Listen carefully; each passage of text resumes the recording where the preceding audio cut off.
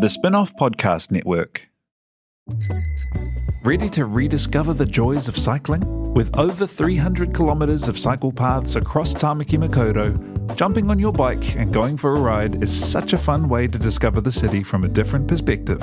Cycling is getting more and more popular across Auckland, so now's a great time to join the hype and give cycling a go. Head to at.govt/cycling to find your nearest cycleway today. When the Facts Change is brought to you by the Spin-off Podcast Network in partnership with Kiwibank, the bank for Kiwi looking to get ahead in business and in life. A bank that delivers expertise and banking know-how, smart advice for business owners wanting to invest, grow their business or diversify. A bank that adapts with technology through the lens of its people and customers. It is a bank with heart that is driven by its purpose. Kiwi making Kiwi better off.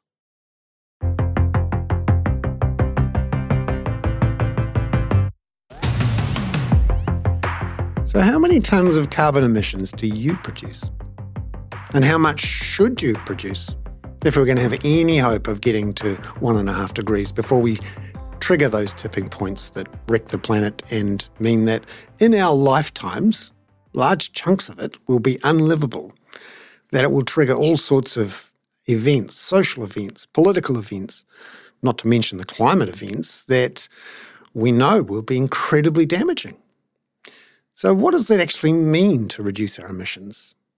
Well, there are some ways to measure it. And in this week's episode of When the Facts Change, I talked to Emily Maben-Sutton, who is the country coordinator for Climate Fresque, an organisation that's come out of France, which tries to turn the lessons from the IPCC reports on climate change and what's needed into real, on-the-ground, pragmatic action. What does it mean to actually reduce your emissions? How much do you need to do it?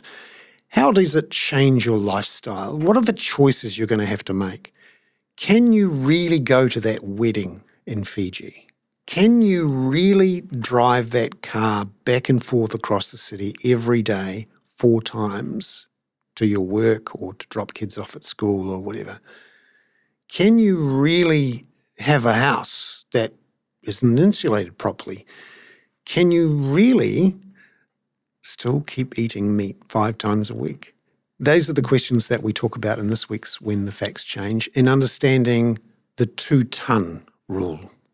Rule is probably a strong way to phrase target. And something I've been thinking about in recent months as I've come along my own personal journey, as they say, to understanding what needs to be done in terms of changing the way you get around, changing how often you get around, having to say no to people when they say, yeah, come to the wedding in July, but just book a ticket. What do you actually do? And how would it affect your lifestyle? These are really tough, ugly questions. And also they trigger all sorts of emotions, reactions, complete nonsensical, very human ways of dealing with things. This week on When the Facts Change, we go into people's lizard brains, maybe it's my lizard brain, to find out what it is you have to do and what it means to reduce emissions in a way that actually makes sense. This week on When the Facts Change.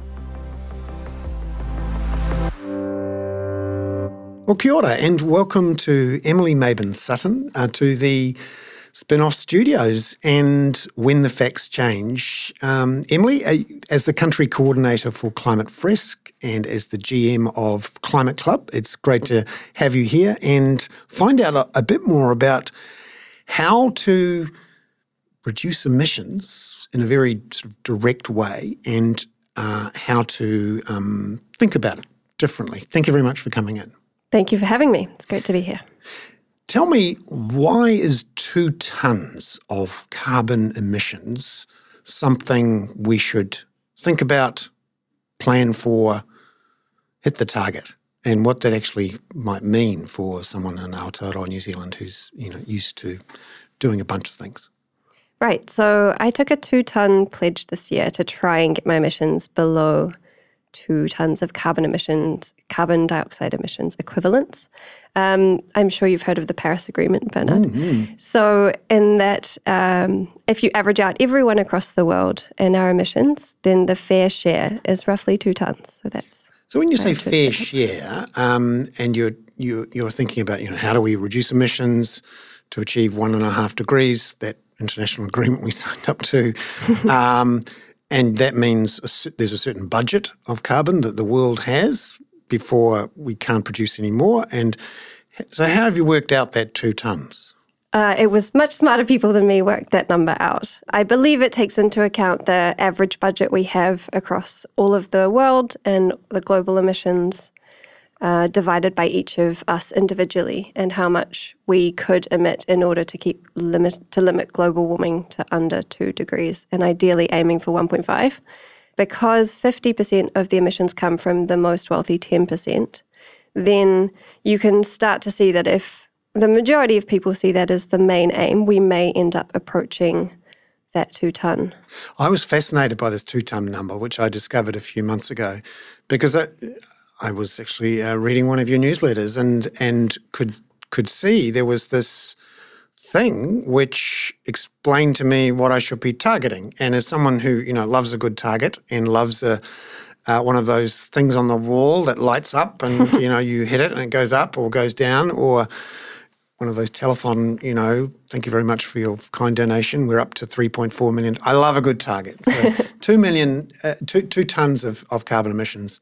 It sounds like a lot, actually. I'm not going to be able to lift 2 tons of carbon emissions.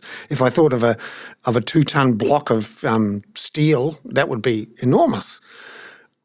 But then I started to dig around a bit more and started to plug my own numbers in there. And it was sort of scary. What does 2 tons mean for someone in Aotearoa, New Zealand, who, maybe just drives to work regularly and goes on holidays and maybe has an overseas holiday every year or every couple of years and maybe flies domestically or, maybe has a gas stove? Just give us a sense of 2 tons is the target. What is, a normal or an average emissions profile for someone here? Well, average for New Zealand is about 16 tons. Yikes! Yeah, but that does include our exports. So 8.5 is what we each consume per year. But it really depends how much you fly and drive and eat meat, etc. So 1 round trip to Germany or Frankfurt and back from Auckland is 6.5 tons, which is equivalent to melting 20 square meters of sea ice in the Arctic, actually. Wow. So in terms of bang for buck, when we've got a target, we try to get, the biggest bang for our buck, or in this case, the smallest bang for our buck in terms of carbon emissions. So what are the hit parade things that we should knock off first if we really want to get down from 8.5 tons to 2 tons? Right. So I think it's really useful to do a little inventory. There's lots of tools online for that, and you can just start adding them up. Driving, definitely, on average, is about 5 tons a year. Flying is quite a lot. So again, just reducing the amount of fossil fuels you burn in each form. For example, flying, driving, eating much less meat. That's a lot more methane focused. All of those end up helping us to get closer to 2 tons. I'm fairly vegetarian and try not to drive very much at all and aim to not fly at all this year. And my emissions at the moment, when I did an approximation, would be about 3.3 tons. So getting to that too is going to take even more changes. Wow. So what have you done you've talked about not flying so much and not driving so much. What's the next steps for you? Where do you find that last mile? It's very hard to say. At the moment, I think trying to cut out even more even more dairy products, anything else there. I'm going to switch a lot of my domestic. No cheese. I know, it's really hard to cut cheese. But actually chicken emits less than cheese. Cheese has a higher carbon footprint than chicken. So those are the things. Because when this question was asked of the then Prime Minister and then opposition leader, who are now in opposite roles, their solution was, we've just bought an electric car, we recycle, we're doing our bit. Yeah, surprisingly, that is what most New Zealanders think is the most effective action, is recycling. But actually, fun fact, if you recycle, you're letting companies pollute by producing even more plastic. If you mailed the plastic back to the company, that would be effective action, because then you're telling them to either produce less plastic or produce a product that could be used and reused in its packaging.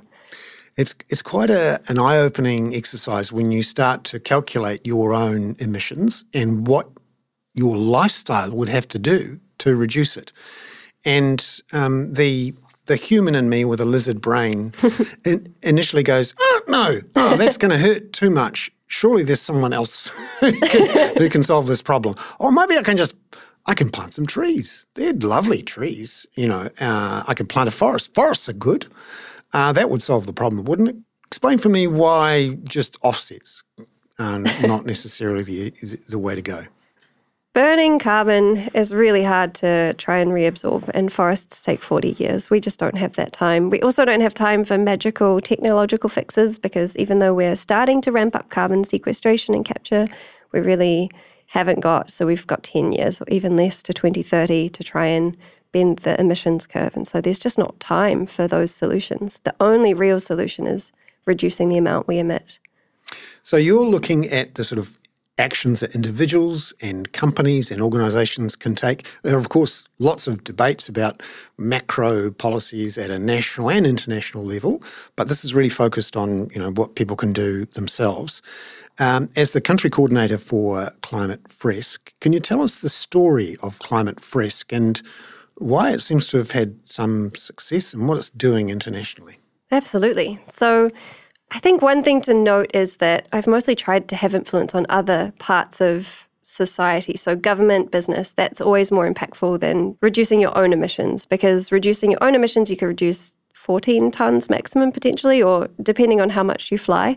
But for example, if you get the government to take coal out of schools, which I did a couple of years back, that's thousands of tonnes of carbon dioxide emitted, reduced and avoided in future. So anything permanent and long-lasting in government or business is a huge change you can make. And so that's what, a lot of the structural changes that are needed are what I also work towards, and a lot of amazing people work towards. Climate Fresk started out in France, I understand. Can you tell us a bit more about that story of how it got going, who the people are, and why they focused on working with companies in particular to try to change things? So Climate Fresk came out of France. A French professor, Cédric Ringenbach, was trying to communicate the IPCC reports on climate change to his students. And he turned the 6,000-page long report into a 42-card game that takes about an hour and a half to play. And then you have an hour and a half to have a really fun brainstorm about what you can do and what everyone in the team or group can do to combat climate change. And what else is Climate Fresk doing internationally, and how big is it? What's it up to? Well, France just actually rolled it out to every single MP. So all of the MPs and government officials will have climate education delivered to them over the next 3 years by 2027, which is over 4 million people, I believe, which is greater than the population of New Zealand. Yeah. So what are you planning here in terms of educating a few MPs? Well, we would love to. Yeah, we are in some discussions with some folks around. I'd quite like to see someone deliver this card game to Simeon Brown. So educating MPs, that's one way to do it. But what other ways can this become real for people, in their families and in their businesses and organisations? Well, I hate to say it depends, but it really does. Every company and every person needs to look at how they have an avenue of influence in the world and where their emissions come from. If you look at Te Ao Māori, there's a much better perspective shift that you can look at in terms of how do I actually interface with the world, and therefore how am I impacting the environment in many more aspects than also just climate, because we're in a triple crisis with biodiversity and pollution. So what sort of things can you do at an organisational level in terms of, we've got the card game, we've got the in explaining this to the MPs, but what else can be done? There's so many different things that companies can do across their supply chains to reduce emissions and look at how we're impacting the planet. I think realistically, if you come from the future 2100, we're going to have a really different world. So if you look at that and picture what the world will look like in a low-carbon society, how does your company fit into the future? Does it fit in? What will you have to do to transform the way you do business in order to transform the way that your consumers will actually be living and interfacing with you in future? When the Facts Change is brought to you in partnership with Kiwibank to help you understand the issues affecting the economy. And that's what their team of experts is here to do too. Here's Kiwibank economist Sabrina Delgado on what's happening with the labour market in Aotearoa. Our slowing economy gives way to higher unemployment, and we're seeing tightness in the labour market quickly abating. Both a recovery on the supply side, with our surging migration boosting labour supply and loosening some very tight labour market conditions. But now a stronger narrative is coming through. As consumer demand cools, so too is the demand for labour. Firms are no longer hiring with the same gusto. Already, unemployment has started to lift from record lows, and we expect that to continue throughout 2024. Visit kiwibank.co.nz to stay up to date with detailed economic analysis and forecasts from Sabrina and other Kiwibank experts. They take big issues from both here and overseas and make them relevant to Kiwi businesses. Are you making the most of your KiwiSaver investment? Generate is an award-winning KiwiSaver provider with a track record of strong long-term performance. Making a smart decision now could add tens of thousands of dollars by the time you reach retirement. Book a no-obligation chat with a Generate KiwiSaver advisor today at generatekiwisaver.co.nz/get-advice. A copy of the product disclosure statement is available at generatekiwisaver.co.nz. The issuer of the scheme is Generate Investment Management Limited, and of course, past performance does not guarantee future returns.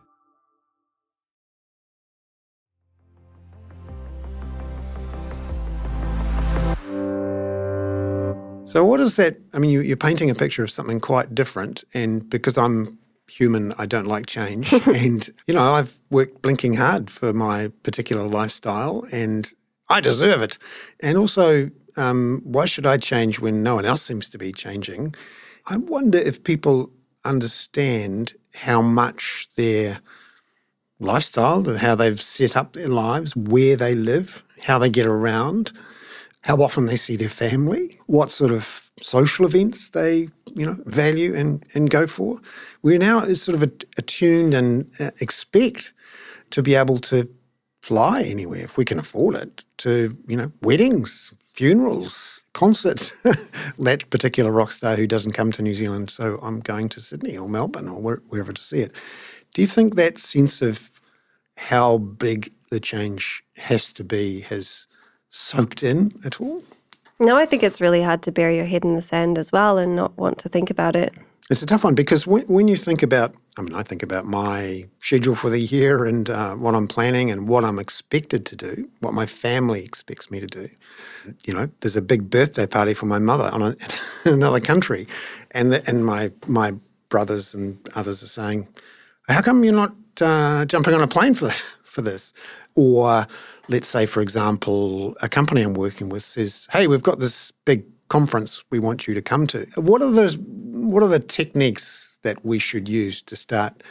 Because in a way, you're going to have to start lots of awkward conversations with lots of people. Yeah, I think initially what we need to do, or what ideally would happen, is that there would be systems that make all of the avoidable emissions reduced. So, for example, where you could travel domestically. I'd love to be able to take a night train from Wellington to Auckland to see family or go back to work. So I think there's a lot of ways that we could, as an infrastructure strategy, for example, introduce better ways that help the average New Zealander live in a low emissions way that's also cheap. Because it's, even if flying internationally is partially a luxury, you could still reduce a lot of the majority of the emissions in Aotearoa just by making a strong public transport structure exist. Internationally, it's harder, definitely. And New Zealanders as well. Of course we want to go see family overseas. That's a really hard thing to stop doing. I think let's start with the easy parts. And there's so many parts that are simple to start with.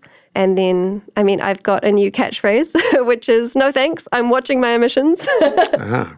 How does that go down, though? Because not everyone's on board here. There's a bunch of people going, you wowzer, why bother? The Chinese build a new coal plant every 3 days, and, India and China, they understandably want to be rich just like us, and they're not going to stop.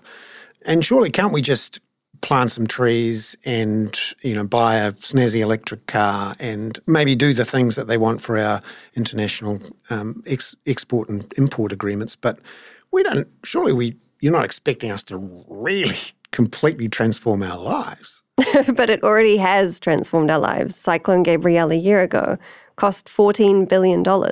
We have a debt of $23 billion. We're racking up an international climate debt and finance that we must pay by our offsets for our inactions. So realistically, we are already paying, and we'll pay a lot more if we don't take action. So that's things that can be done at the company, individual level. One of the other, complaints you could make about, focusing everything or focusing your action on changes at an individual level is that, in a way, you are helping those forces who don't want change to internalise the blame on yourself, and to say, in the way that now people in poverty are blamed for being in poverty. You brought it on yourself. You're not very good at doing the right thing. It's your fault we're in this trouble. How do you avoid that problem of internalising the blame and allowing the bigger forces off scot-free, where some of the biggest gains in terms of reducing emissions could be made? It's a really great question. I think the majority of the responsibility to address our nation's emissions lies with government and business. Business is 40% of emissions, and government control all of the systems that we use to get to and from work and home and live our lives by. And there's a lot of embedded emissions in hospitals and schools and that kind of thing.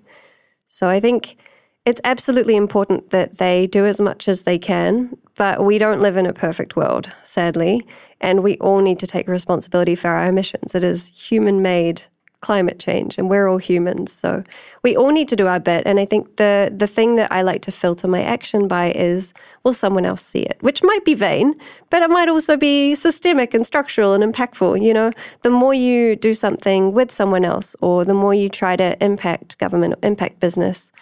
For example, working in your job, how can you change the way your business works to be more climate friendly / have a lower carbon footprint? So there's a lot of different ways that you can look at your own avenue of power and work out what you can do in a systemic way as well. And I think we need to both think that way and not necessarily shift the blame to another group entirely, because, when you point one finger somewhere, you have three fingers pointing back at you, as I like to say. Yeah.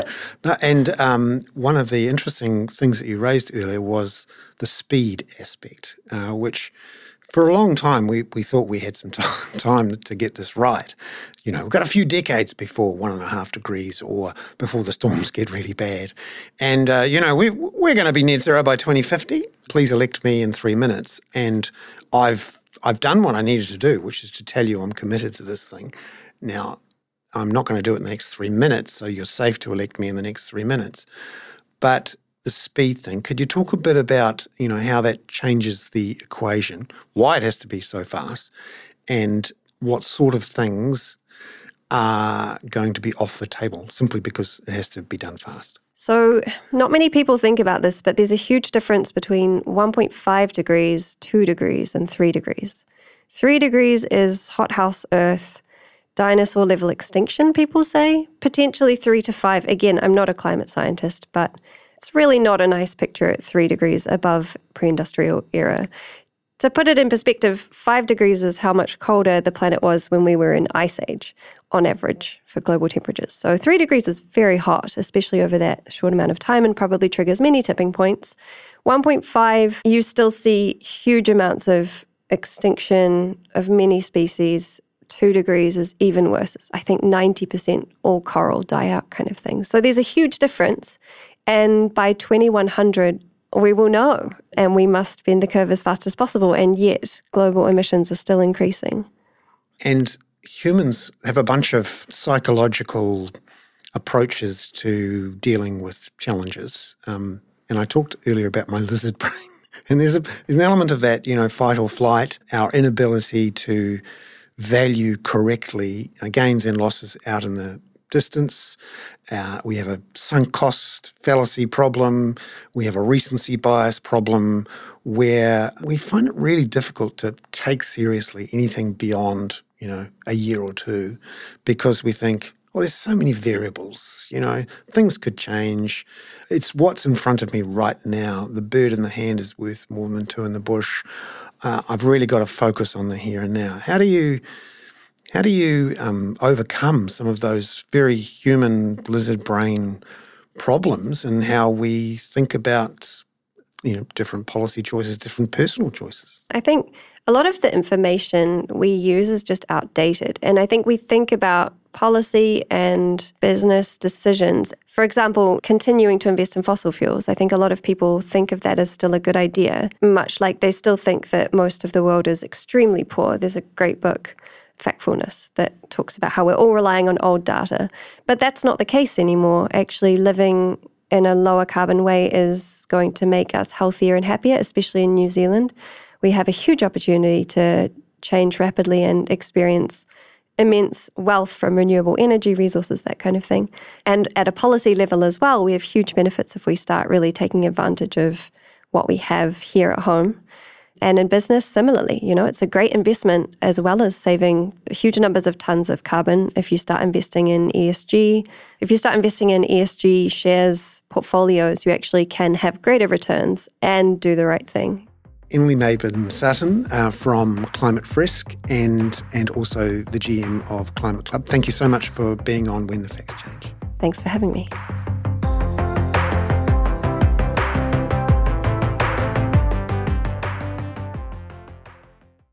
When the Facts Change was brought to you by the Spin-Off Podcast Network, together with KiwiBank. Visit kiwibank.co.nz to find out how KiwiBank are making Kiwi better off.